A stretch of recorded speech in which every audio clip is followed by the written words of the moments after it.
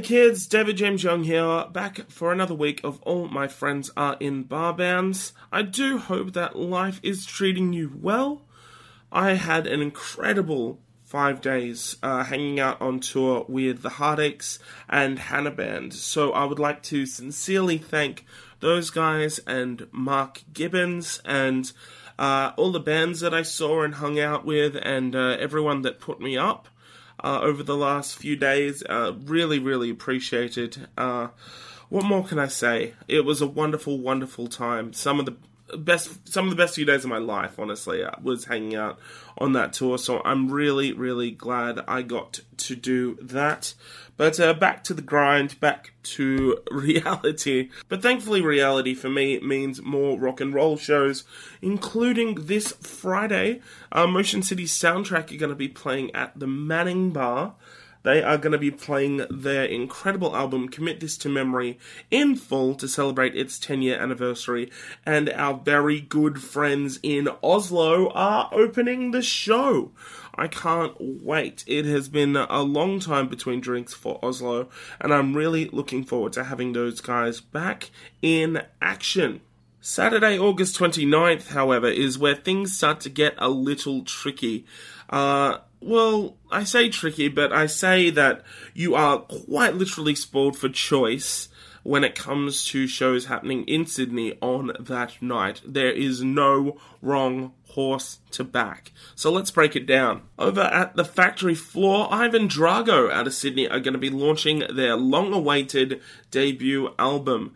The band is fronted by Mr. Brendan Kennedy, who is one half of the podcast Less Talk, More Rock, who were kind enough to give me a shout out a couple of weeks back on their Blood, Sweat and Beers special edition. So I just wanted to quickly give a shout out to those guys, thank them for the support, and in turn plug Brendan's show. So it's Ivan Drago, featuring a couple of friends of the show. The Bottlers are playing, who have among their ranks SM. Also, the Playbook, Wasters, and Dividers will be playing.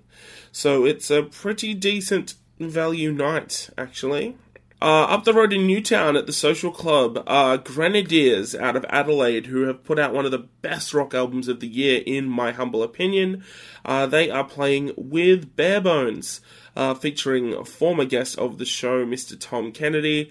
That will be a ripper of a show. Barebones have just put out a new single, so hit them up on Facebook to check that shit out. We've gone from one end, and then in the middle is the Factory Theatre, and then at the other end is the Red Rattler in Marrickville, where you can find Self-Defense Family. Out of the States, they are touring Australia for the first time, and they are playing a show with friends of the show, Corpus, Ted Danson with Wolves, and the Nuclear Family. An excellent lineup. For something ridiculous like $15, that is a phenomenal show. But I will be over at Max Watts in the city, formerly known as the Forum, also formerly known as the Hi-Fi. There I will be seeing my friends in Gay Paris, who have just announced a massive tour and the launch of their third studio album. Ladies and gentlemen, may we present to you The Dark Arts. That is the full title. Respect that shit. So they will be opening for a little band called the Dillinger Escape Plan. Holy shit. That is going to be a fucking wild show, and I'm so keen for it. But like I said, August 29th, you pretty much can't go wrong. Buy some tickets, you idiots! Today on the podcast is Seahorse Divorce, the wonderful, noodly, weird and wonderful math rock band from Brisbane. We spoke to not one, not two, but 3 members of the band. We spoke to their wonderful vocalist Josh, their adorable drummer Paz, and their sweethearted, kind and kind of shy, but ultimately very wonderful bass player Ben. They have all had their hands in a myriad of different genres over the years, from cheesy pub rock to weird grindcore and shit like that. But ultimately, they come together to create something really interesting, really fresh, and honestly really beautiful. I always love hanging out with the Seahorse Divorce guys whenever they are in Sydney, and that is where this took place. You may remember the so-called emo weekender of the first week of July, where we finally saw American football, we finally saw Waxahachie, we finally saw Owen. It was a really awesome couple of days. Dangers were in town as well. It was a pretty fucking crazy few days, if I recall correctly. But after Seahorse Divorce played at the Red Rattler, we took up in a park and we had ourselves a lovely little chat about life and music, as we tend to do on this podcast. There's also a couple of... I won't give it away, but something pretty special happens at the end of this episode. Just a heads up that next week I am going to be in Melbourne for Poison City Weekender, my 4th weekender in a row, and I'm so excited about it. So there will be no new episode next week, as I am effectively on holidays, but we will be back on September 10, I believe, is the date that we officially come back, and that is going to be an episode with Mr. Jack R. Riley. So, look forward to that in a couple of weeks. But until then, let's have a chat with Seahorse Divorce. Bon voyage!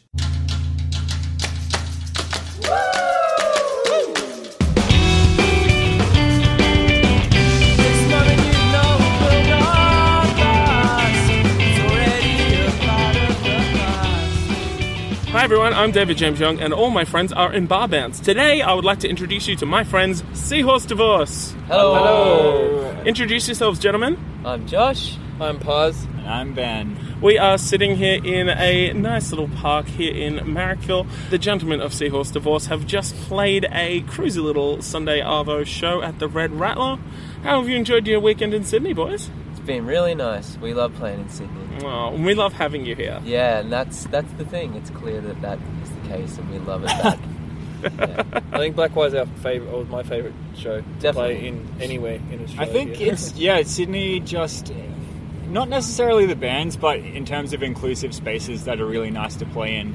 That is not the case in Brisbane at the moment. Right. Like we don't really have a venue where we feel really nice playing with a group of people that we really enjoy playing to. So I think with this weekend the aim was to make it more accessible than all of us flying down and making a big thing of it. If we can make it more casual, that way we get to come here more often. Yeah. Which is nice. Keep it simple. Keep it simple, keep it sweet. You gotta love it. So it was you've done a few Sydney Weekenders, and it was one of the first that you guys did a couple of years ago that we all met for the first time. Yeah. You guys were up for a weekend of shows with Stockades. Yeah, it was tour a with Stockades Yeah, tour. so there was a show with a bunch of bands, Stereotomic at Blackwire. Yeah. Yeah. And then there was a show the day after with Pinch Hitter and Mowgli, I believe, was at Mowgli. what was then known as Yours and Ours, now Radbar and Wollongong. Tell us a little bit about your friendship with the guys from Stockades. Well, it was essentially our first tour. First 2 weeks away, and we didn't know the guys at all, had no idea who they were. And Well, Toby and Ben did. Toby and Ben did, but as far as me, Cox and Mick, we didn't know them from a bar of soap, but after the 10 days, we were pretty much like Yeah. brothers, like blood brothers. So I guess I met Stockades when they came up and recorded at Sun Distortion with Nuclear Summer when they were doing a split. Yeah. And I met them that weekend. And then they went on a tour with El Alamein, the now defunct band. Oh, with Uda's in that band? Uda's band, yeah, that's right. We just brought solid. Shout out And to so Uda. I sort of became friends with them, and then I was talking to Alan one time when I was down in Melbourne and told him about this new band that I was Right. doing, and he got really excited. And I'm pretty sure he was listening to us jam when we were think he jamming was, in yeah. Barton, and was Yeah, yeah. we should definitely make a tour happen. So pretty much from Al's excitement, I'm pretty sure there was a show at Sunday one night, and he was on like multiple pingers, and it was like this. Shout out to we knew- Alan. Yeah, Shout out to g'day Alan. Alan. He just got super excited about it, and from there, I think Uda was helping us book shows, and Yeah, was sort of in Uda a did a bunch of semi work for Did us. everything. Yeah. managerial position for us and Stockades, because he was doing Monolith. So he pretty much sure. pulled the whole show. He pulled the whole tour together, which was amazing. Yeah, he did a lot So of work much for fun. us. That's fantastic. That was a really fun couple of shows. I remember that very vividly. Definitely. It was I particularly remember the hat that you were wearing for both of those shows. The Sydney Aquarium propeller hat. Yeah, that's right. It had a little propeller on top. Favourite accessory. And you made sure that it was spinning every time that you started playing. It was just like, wait. All right, let's go. If there's an aquarium or a dinosaur museum, I will attend. Yeah. In your city. Nothing wrong with that at all. And you'll buy the merch. I'll buy the merch. You will exit through the gift shop. I go to shows and I tend to not walk out with band merch, but I always walk out with dinosaur merch from museums. And you just love learning. I love educational merch. There's nothing wrong with that. There's nothing wrong with that at all. Talk us through how you guys got interested in music in general. We'll start with you, Josh. What kind of sparked the interest in wanting to play? And was it a family thing or was it a high school thing? Like, where did it kind of trigger for you? Well, it was just like there from the time I was born, I think. Like, oh, really? From the time I was really little, I was just obsessed with music. Like, there's all sorts of stories of me, like, putting on albums by myself at like 2 or 3 years old. Oh, really? Sitting, listening to stuff with headphones on, and then I'd be in the supermarket with like my mum, and there'd be a song playing, and I'd go, "That's Phil Collins, isn't it, Mum?" And like, so yeah, it was there all along. Just always had a really massive connection with it. So I started playing guitar at 8 years old, and wow, yeah, one thing's led to another. Pause. My story isn't that romantic. It was as simple in the fact that my sister, when I was in like primary school in grade 2 or 3, my sister was playing violin and started to get really good at it, and I was jealous because she was getting all the attention, so I took up violin to try and be better. Motherfucker, I'll show you. I tried to be better at her at violin. I was actually really bad, so I thought, I'll take up percussion because it seemed easy, in concert band, hitting a snare drum, and because I have slight OCD tendencies, I took it too far and obsessed over it and practiced my ring out and fell in love with all things music through high school. Yeah, sweet. So it all started from competition with my sister. Know that. There you go. Yeah, I failed at violin, so I thought drums was a good idea. And look at you now. Look at me Who now. needs a violin? Now I go to bed with snares. Oh, is that what you call them? Yeah. Don't tell my wife. Oh, my wife. Ben, what about you? I guess my story is different again. Well, that's good. It's good to have different stories. Yeah, music was never a huge part of my, like everyone else's childhood, it was there, but it wasn't so strong. I was much more of like a theatrical kid. And right, you were a drama kid. Yeah, definitely. And up until like just after high school, I was pretty convinced that I wanted to be acting. I never really played much music in high school.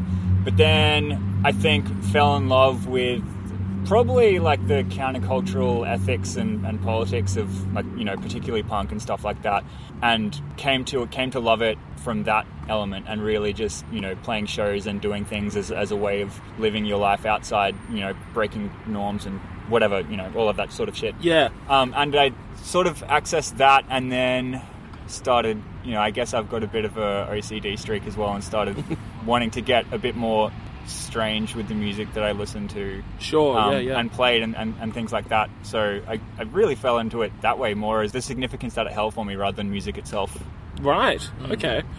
So where did the first bands come into play? Were you guys in each other's bands, like to start off with? Not the first ones. Well, actually, because Paz and I grew up in Mackay, which is about 10 hours north of Brisbane. Yeah, right. And we both played in pub rock bands in Mackay, and we were both still in high school, so that's how we kind of knew each other. And then we went to a school function where our schools were both playing with James Morrison. They put together an inter-school jazz band to support James Morrison in Mackay.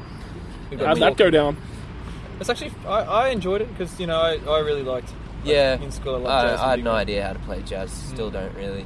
And so anyway, you were playing guitar? Yeah, I was playing guitar. Anyway, fast forward a few years, and moved down to Brisbane, and I was in a band called Art Vanderlei, and Ben was in a band called Waiting Room, a few years younger than me, so that was a few years later.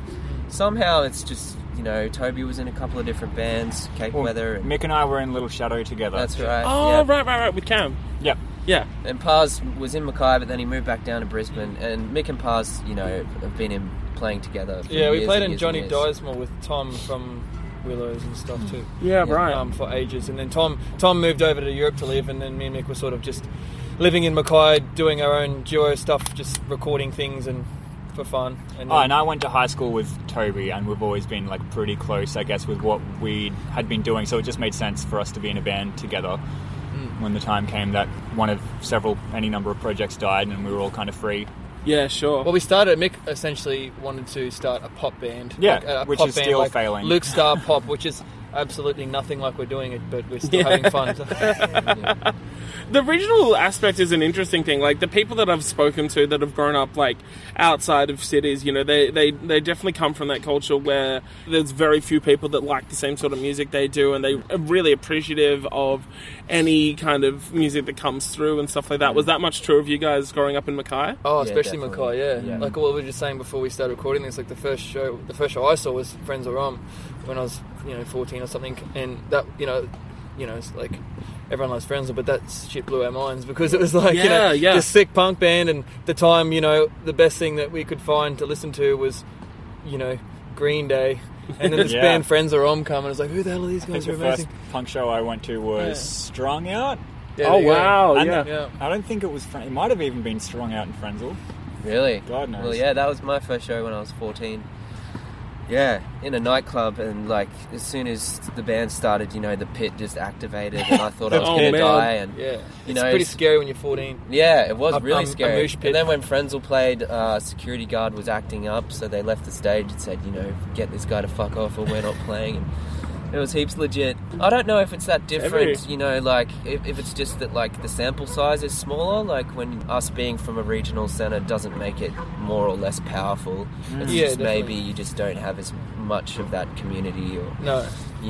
the resources to get something going. So Sure. you just think it's amazing. What about you, Ben? Whereabouts are you growing up? I was born in Sydney, but I've been in Brisbane since I was 5. Right, okay. And grew up inner city Brisbane. Oh, right, so you were right in the thick of it. Yeah, but again, I really relied on sort of accessing music through friends, and really Sure, wasn't yeah, it wasn't yeah, really yeah. something that I decided to seek for myself. I was really just reading books and loving musicals and shit like that. Yeah, right. But started going to like North Coast hardcore shows with my friend, and just fell in love with mosh bands, as you do, unfortunately. But that was really where it started, was finding what seemed to me like a really underground sort of movement and a bit of a community there, and niche something group. that was outside like the mundane sort of day-to-day experience that I'd had. Yeah, Yeah. sweet. So was moving to Brisbane like the logical thing for you guys? Like, Yeah. was it just like that's what you Yeah. aspired to It was get out? always To gonna get out. happen, Yeah. as far as I was concerned. It's yeah. essentially just like if you're playing music in Mackay, as soon as you finish school, it's just the default next step, I guess. Like no one ever really who wants to do anything decent with music sort of stays or hangs around, unless you want to do the pub rock thing. The Yeah. next step is just, go to Brisbane. Yeah, sure. All right, so we'll talk about the pre-Seahorse bands. We'll start with you, Josh. Tell us a bit about Art Vandelay. Art Vandelay came out of the ashes of a pub rock band I was in Mackay with the very bad name Seven Ages. And so then the singer from that band, we decided we didn't want to play music with him anymore, so me and the two other guys, we were a three-piece, Yep. decided to go down to Brisbane and have a go at it. And this was 10 years ago, in the thick of all, Alexis on Fire and Amity Affliction were just kicking off then, and the Yeah, whole right, mosh right. thing was just huge. Like, there Sure. was no escaping it. Yep. So our music was suitably angsty, and I'm pretty embarrassed by it nowadays, but it was fun, and yeah. I think there was a decent Great time. progression of it though, like from that first album. Yeah, to but the the thing second is, we EP. recorded another EP with a different drummer. This is a couple of years later, and that Yeah. never got officially finished, which sucks. But it's still there. It's floating around on the internet somewhere. Yeah, right. But yeah, it was basically just a screamo type band, man, with drop D riffs and shit. Brutal. Yeah, pretty funny. What about you, Paz?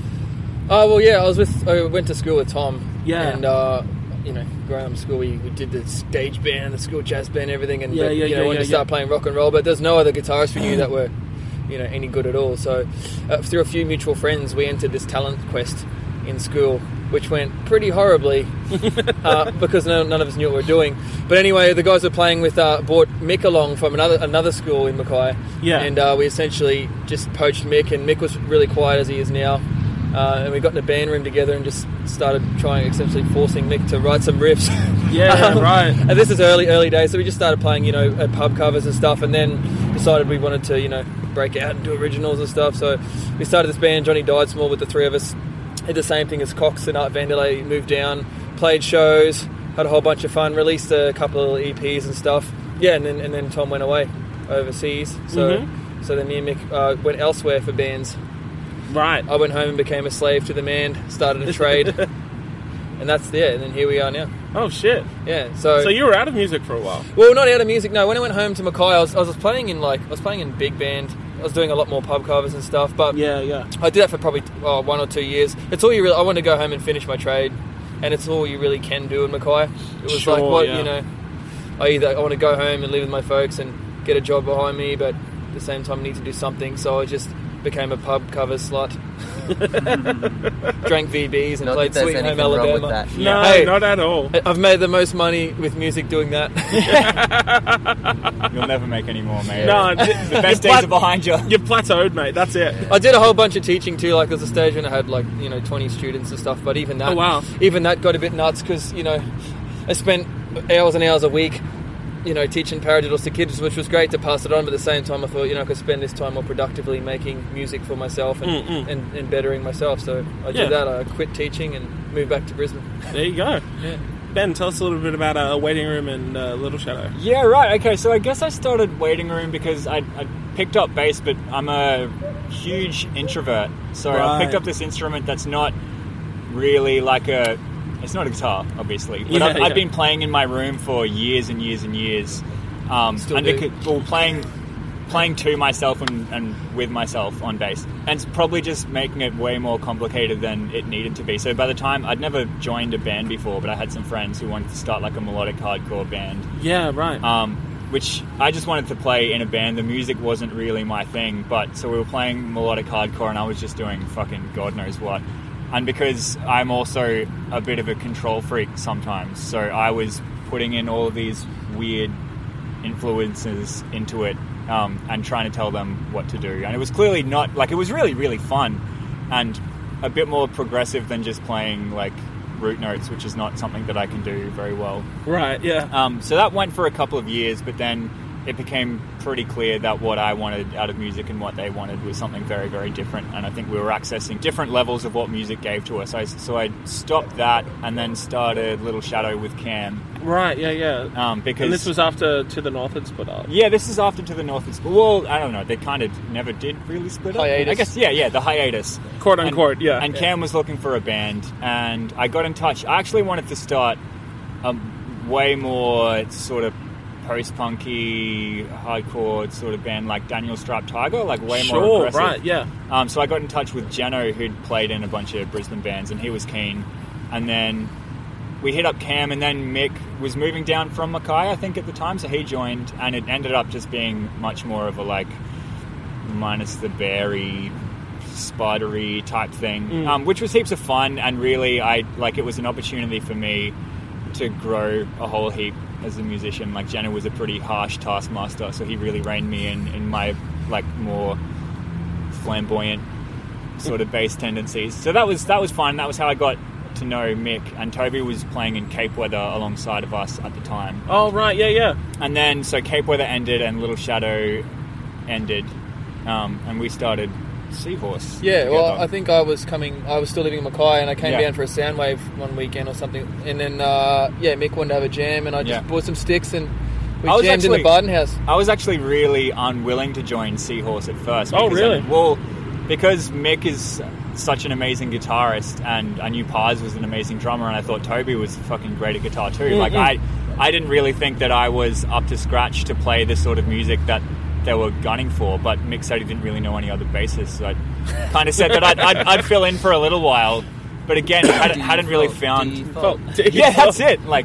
I hadn't found my feet musically yet, wasn't really confident in what I was doing, but I guess I picked it up along the way, and it became what it is. Yeah, right. So here we are with Seahorse Force. Can you guys remember the first show that you guys played together? Oh, that was a house show. Yeah, that was a house show at my house. Yeah, at Ben's really? house. We had a bunch of people come over, and we actually did Tom was back. It was weird because we did a Johnny reunion show, and then it was also Seahorse's first show. And we were joined by Wallow, which is Lloyd Daniels from Idols, the drummer. Yes. He had... what would you call Wallow, Josh? I don't know, sad gaze? Yeah. Sad gaze, pretty much. Sad gaze. So they played with us, which was really fun. It was fun. That was a good house, actually. That was a really hot day in December. Yeah. We played our first show and it was. But that was after pretty about nice. probably almost a full year of Yeah. writing. Like we'd pretty much. really? We had pretty much written an album before we even played a show. Yeah. Fucking Yes. hell. And I joined in August Yeah. 2012, and they'd already been jamming for 6 months, 6 months or something. Yeah. Yeah. So yeah, when we got in there, it was pretty easy to just get the ball rolling. Yeah, so it's super exciting for us because we held up for so long. Like, usually have 4 or 5 songs and it's, showtime. We sort of held back for ages until we had a whole bunch of material. So when it was I time guess to we play, keep doing that. we were so excited. So, Paz and I were just talking last Yeah. night about how we tend to not play any new material until we've got a whole new set, which I like doing it that Yeah. way rather than sort of bleeding each new song into the set. play it Yeah. when you put the release out type thing. Yeah, right. Otherwise, but I find by the time if we play too much new stuff and then put a release out, we go to tour on that release, we're sort of already getting bored with it. Yeah, yeah. It's good to release and be excited. to Yeah, play the new absolutely. stuff. Yeah. So, Josh, was this the first band that you played in where you weren't playing guitar? Yes. Yep. Was that kind of a challenge for you to kind of step up to the plate like that? Still is. Yeah? Still is. But when they sent me the demos, I couldn't pass up the opportunity, And I was playing keyboard at the start as well, but then I realised that my keyboard parts are just generally pretty simplistic and crappy. Don't serve much purpose being there. So yeah, but I still, would much prefer to have a guitar around me, but there's just no space for it, so I've Yeah. just got to drink lots and Yeah. deal with it. Oh man, I'm trying to imagine Seahorse as a 3-guitar band and I'm losing my Yeah, mind. yeah, Yeah. Wall of noise. yeah. More noise, more noodles. That's it. Yeah. It would be weird. It would be the weirdest. Yeah. But hey, You still get your guitar fixed. You play lots of guitar in other bands. Yeah, yeah. Play this. Yeah, right. So you're still playing in other stuff now? Yeah, I've got a couple of cover bands to make money, as Yeah, you're right. talking about, and I'm also in another band called These Guy with a friend from uni, which Right. is up and coming, doing some cool things. Up and coming. Up and coming. Cox and I are doing Talk 'em are doing a Yeah. New Orleans band, which is pretty fun. Yeah. Oh, Yeah, shit, it's like really? New Orleans Cover funk, band. yeah, and we have like guest people, some trumpets or whoever wants to come and jam with us. But it's a lot of Dr. John and the Meters and jam outs and funkifying people's lives. It's heaps fun. Yeah. And Ben, you've been playing with some other bands as well? Yeah, I guess so. Other than Seahorse, so Little Shadow is basically over, but it ended on very ambiguous terms. Sure. Same with To the North, really. Yeah, exactly. Cam can't finish anything, can he? But out of Little Shadow, so I'm in Seahorse with Mick, and I also started a new band called The Larch with Nate and Jeno, the guitarist and drummer, and that was a very concerted effort just to make music that had already been made. So basically, it was like, we like Sonic Youth, let's make music that sounds like Sonic Youth, which is sure, good, good for me because I'd never really been in the band that was so obvious with its intent before. Like, it's just really fun and easy and doesn't have the, I'm not going to say pressure, but like with Seahorse, there's a real compulsion to be like original, I'm kind of envious of bands like that who just choose one thing and just go. Yeah, exactly. It's It's just like, this is what we want to do. We don't really care about being original. We just want to do it Yeah, Sure. because it's fun. So we're doing Why that, not? Yeah. which isn't too active, but we've released an EP and we'll end up writing an album. And I've been have played in Idols Yes. as well. So my friendship with those guys has been long-standing. Yeah. They toured Indo a couple of years ago, and I went with them. I wasn't in the band, but it's sort of, I guess the way that Idols operates, it's very much more like a musical collective. Like it's very much Chris's ideas and project, and it sort of seems to have like a rotating roster of members, and I guess I'll be honest, there's probably like a pretty high representation of people with poor mental health in that band. Oh, shit. So the dynamic is it's always a little ambiguous again. So I was doing vocals and sax during Prayer. Oh, yeah. It's fucking amazing. And then we toured that, and then afterwards a whole bunch of stuff happened for me where last year was I pretty much burnt out, like doing 3 bands and working. Yeah, I can imagine. So this year I have pretty much said that in terms of touring, like it's just not working for me at the moment. So my place in Idols is, again, in a grey space, but still very much like I love all of those dudes, and hopefully we'll continue to be able to collaborate. But of all the bands that I've ever been in, that's the one where it's like they could go places and do things. Yeah. And I don't think that's what my life is going to be. Yeah. Yeah. Where'd you pick up sax? Was that a I still don't know how to play sax. That was just like mimes. I need to make fucking highly obnoxious Goose grating noises. like a goose with heartburn. That was Chris's idea, and he was just talking about how he was looking for, needed a vocalist, but no one could play sax, or the people that could weren't really getting the aesthetic that he was going for. Yeah. So I said, I used to play clarinet in school. I'm pretty sure I've got the embouchure down, and blew on it, and he pissed himself laughing. And it was like, you are now in this band. Yeah, nice. Which I guess was great. how, I never wanted to do fucking vocals either, but Yeah, right. it was meant to be Ben Choreo, I think. Yeah, Up until about 2 weeks before we recorded Prayer, he was the guy who was going to come and do it, and then didn't do it. So it was like, oh, I guess now it's me. Shit. Take the torch. Which was fucked because No pressure. yeah, well, on the recording, the vocals are shared by everyone. So I'm not the vocalist on the recordings. Some of them are mine, but we were all blowing out and our voices were fucked. None of us had screamed consistently in ages. Idols is a wild ride. No, I can imagine. Cyclone band. Yeah, it's a cyclone band. Yeah. What's Seahorse then? Was that kind of a gentle breeze? Yeah, it's like a wispy wind. It's No, I'm just trying to think of what Seahorse is. I think the thing with Seahorse is Need more weather metaphors. yeah. I just think we just have no rules. Like we were talking about before, when you have intent and you sort of know what you want to do. I enjoy that a lot of the times too. When you're in a band, this is what we're going to do, because you've got a set of walls and a set of boundaries, and I think it keeps you on target. I think with Seahorse, the whole point is we have no rules. We don't know what we're doing. Even sometimes we'll write songs and we'll be like, what the fuck did we do that for? And we never play them again. And other times we write stuff and we're super stoked on it. I think the great thing about Seahorse is that it doesn't have any, sort of consistent internal drive, but there's a real sense of finding musical intersections of where we might all be at.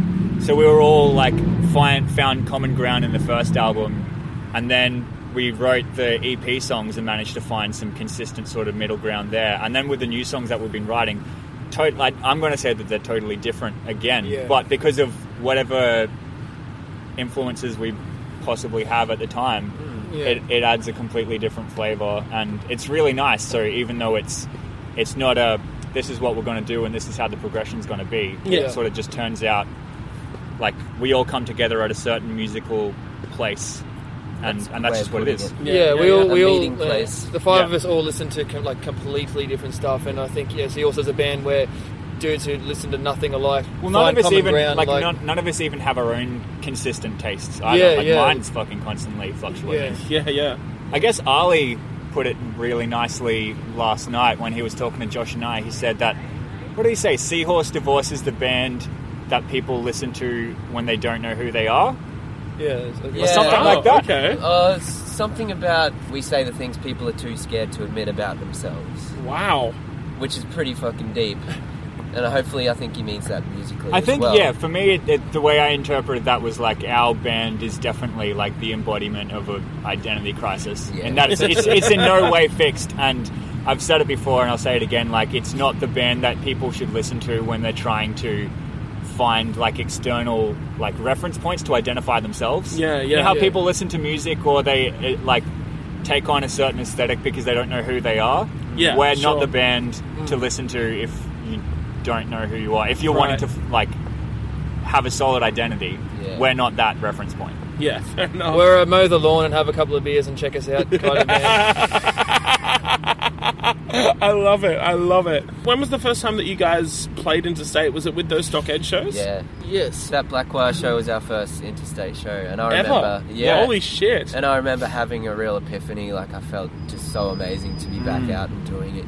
Yeah. Because Which still happens when we play Blackwire. Yeah. Oh, every time we play Every Blackwire, time it's we just do so it, much yeah. fun. I love playing. But I remember distinctly Oslo were playing it. It was the first time I saw them. Yeah, And they I were just, awesome. I just got this big wave of just good feeling. Nostalgic love. Yeah, I was like, oh man. It this was is pretty the best. intensely euphoric. You had a lot of cognac that tour as well. Oh, I sure Oh did. shit! Oh yeah. That Tasmania show will always stay buried in our thoughts. Yeah. That's the most fucked up night I've ever had in my life. It Oh was my ridiculous. God. Yeah, holy hell. We Brisbane finished. Hotel debauchery. Yeah. Jesus. We finished Jesus the tour Christ. in Hobart, and it was Yep. the Brisbane Hotel's birthday bash. Uh huh. So they got Don't say a anything 24-hour license. Yeah, they got a 24-hour license. So from 5 p.m. Saturday till 5 p.m. Sunday, the place was pumping like non-stop. Oh my god. So we were staying upstairs and just proceeded to get so very drunk. Yeah. I actually went to bed in my... Oh, Cox and I both went to bed. I was in my pajamas, and I was like, that's it, no more dancing, no more rave parties. Yeah. Went to bed, and Ned from Stockades come and like, kicked the door down. Like, kicked it open and pulled me out of bed. So I grabbed a glow stick, and we went downstairs, and I was in my pajamas with glow sticks just raving on. It was... Really Holy weird. shit. Went to bed at 5 a.m. and so appropriately Africa by Toto was just blasting through the floorboards. And somehow That's it's like fucking unreal. one of those places where the staff go harder than any of the punters. Yeah, they were nuts. Laying under beer taps, just swonking it. Totally Unicorn were just the most nuts shit I'd ever seen. I think that was like probably the first and only time that all of us have moshed together and ever will again. Well, it's the first time I reckon I've moshed since that Frenzel concert I saw shit. when I was 14. Yeah, it was So fucking great. Nuts. Had my propeller hat on. Yeah, man. Totally Unicorn bring the people together, They man. do, That's what they do. A band of the people. You guys talked before about kind of feeling like Blackwire's like a really inclusive space and, you know, having somewhere that you feel you belong. Is that something you feel that is lacking in the Brisbane music scene? Like, yeah? I guess, I'm going to put it down to having a really consistent DIY space. Right. Which I think Sydney is something that does really well. But something to do with DIY spaces make them generally more conscious of needing to be more inclusive.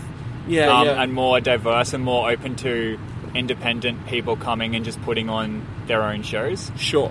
Whereas with regular venues, maybe it's probably more of a business thing, but I feel like in Brisbane particularly, certain venues have a certain scene that they cater to, and that certain scene is even mediated by like publicists and booking agents and things like that. So it's actually really hard being someone who just wants to put on shows because you like putting on shows. Have fun, yeah. You know? Yeah. And most of the DIY venues get shut down pretty quick. Yeah. There was a few kicking around, but there's been they some only last a year or glorious so. periods in Brisbane, definitely. There has but been, yeah. Not for the past 3 years. It's been a bit of a drought the last few years, but prior to that, it was actually really good. There's a heap of spaces, but it's just there's none really now at the moment. We need more. Well, like particularly from the musical tradition that we've come from in Brisbane bands, sure. North and Quiet Steps and Art like there was a big sort of collective network of people who knew each other and played with each other, and there was always good sort of DIY spaces that facilitated that, but there hasn't really been, which is fine, you know. You'd be feeling pretty self-entitled if you thought that you should always be able to access the coolest like there are sweet places in Brisbane at the moment and good things going on. We're just not so much in the thick of it, whereas perhaps we had been in the past. There you go. All right. Yeah. All right, guys, so we'll wrap up here, but before we do that, I asked this of all my guests, and now it's your turn. I want to know about the single best and worst experiences you have ever had as a performer. Feel free to start on either or. Oh, you go Pause. first, Cox. Oh, Josh? Let's kick it off. Can I do like a combination best and worst? Oh, at the same time? Yeah. Shit, okay. How are we going to swing this? This will be interesting. But there's been so many because, you know, I played in the pubs and that, you know, as Yeah. Best and worst, okay, was probably falling off the stage in Hobart. I'll never forget that. That was crazy. How high up was the stage? High enough. A little bit high, yeah. And I think I just had too much to drink and whatnot, and it was a part of the song, like Another Cigarette or something, where I'm doing really long notes, and I just ran out of oxygen and fell off the stage. Catapulted over the keyboard stand. Yeah. Holy shit. Yeah, and actually there was another time I was on stage with a covers band, and it was actually my sister's wedding, and another time where I'd had too much to drink and also to smoke, and apparently I was like, you know, I had to go lay down, I just couldn't keep playing. So I called my sister over. I'm like, "Here, take my guitar." And she's like, "Why? What are you doing?" I'm not taking your guitar. I'm like, just take it. And then she took it, and I just walked off the stage. And apparently, it was like it was like I was going downstairs. Like I just and just fell down in front of this group of dudes and greened out at my sister's wedding. Oh. But everyone just loved it. Like, everyone's like, "Oh, mate, you like fucking Keith Richards, you know, good on you." And I'm like, no, I just embarrassed the shit out of myself in front of everyone at my sister's wedding. Oh, man. So there you go. Yeah. So what about the best? The best. Oh, jeez. just a bunch of worst times, isn't it? Yeah, really. Like, Yeah, come on. You can't end your segment on a low note. Yeah, no, I can't. Best... That whole tour with Stockades, the first tour was just...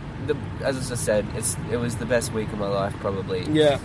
As far as like a consistent string of days where I was just having the best time and everything was great. Yeah.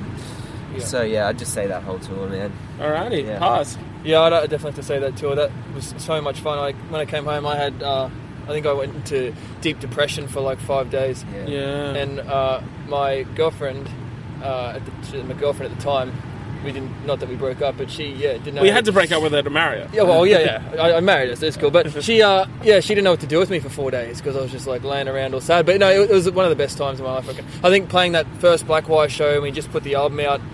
We hadn't been into state yet, and seeing people sing the lyrics, and that was nuts. Yourself. And we were fucking like deliriously tired as well. Like I remember I had to drink a lot of whiskey in order to stay awake. I think that was the coolest part, just that we hadn't left Brisbane yet, this band, and seeing people already like singing and having fun. I mean, you were in the front row throwing your head around. I was like, who's this guy? He's having so much fun. It was so good. The worst time was probably I was 15 and we had my school band, my school stage band, were playing the Cowboys football match in Mackay. Oh my god. Yeah, and it was really exciting at the time, but there's 40,000 people go there, and I had to do a drum solo at half time. Oh, shit. And I was 15, so, I wasn't going to take criticism well. And right through my solo in front of 40,000 people, I dropped a stick and I fucked the whole thing up. Ouch. Yep, as a 15-year-old kid. So I just went home and just kept playing Halo and fucked drums. And look at you now. Yeah, still playing Halo. Ben? This is a really difficult one because particularly in the first shows that I was playing, I was dealing with some pretty intense anxiety, sort of depression stuff, and doing a lot of self-medication.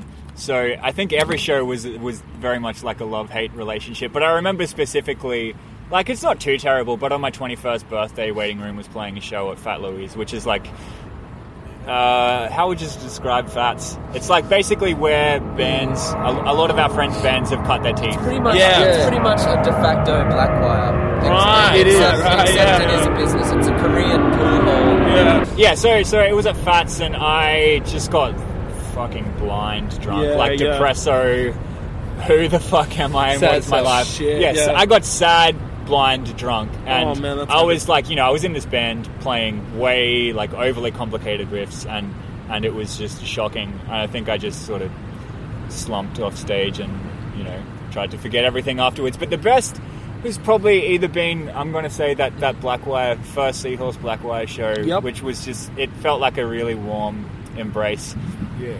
But also maybe when Idols went and played shows in Indonesia. Oh wow! I wasn't in the band, but I was doing some sort of backup vocals and stuff like that, and it was just like, it was amazing. Even though it was in the middle of Ramadan and the shows were small, they were really, really like probably the ultimate definition of sort of inclusive DIY. Like, it's just got all of the ethical aspects of music that are important to me. So that was the definition of catharsis. That's fucking cool. The Public Transport Dream Sequence EP is out now, and are there any more releases in the pipeline? You got anything more planned for this year? Probably 3/4 way through writing out the second. We're going to do another album next. About 3/4 done. Full length. Yeah, full length. We're hoping to do 10 or 11 tracks or something. We've probably got about 8 happening now. So maybe towards the end of the year we might look at recording. Start of next year. And hoping that the album is as big of a contrast to the EP that the EP was to the first album. Yeah, so hopefully, just really different. That's what I feel like it is, but I don't know, fucking anyone else listening to it probably thinks it all sounds the same. So who knows? It's just us once again. Common ground. Seahorse. Every time we release something, we just have to find common ground again. It's that noodly emo band. Yeah. Do any of you have anything to plug? Yeah, well, I'm actually thinking about starting a bonbon. Is that right? Company. Yes. I'd like to just try a few jokes if you don't mind. Not at all. This is the first for the podcast, actually. Okay. Some joke sharing. I want to get a collective of 12 together.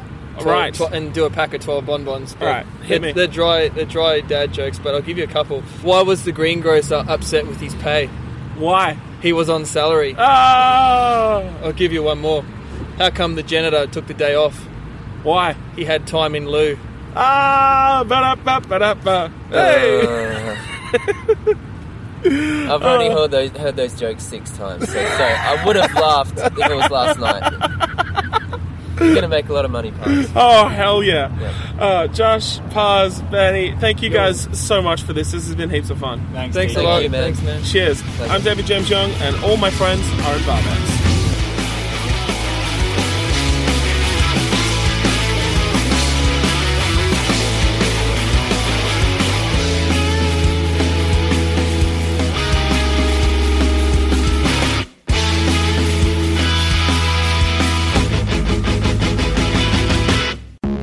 This has been a David James Young Writes production. For more information, visit davidjamesyoung.com.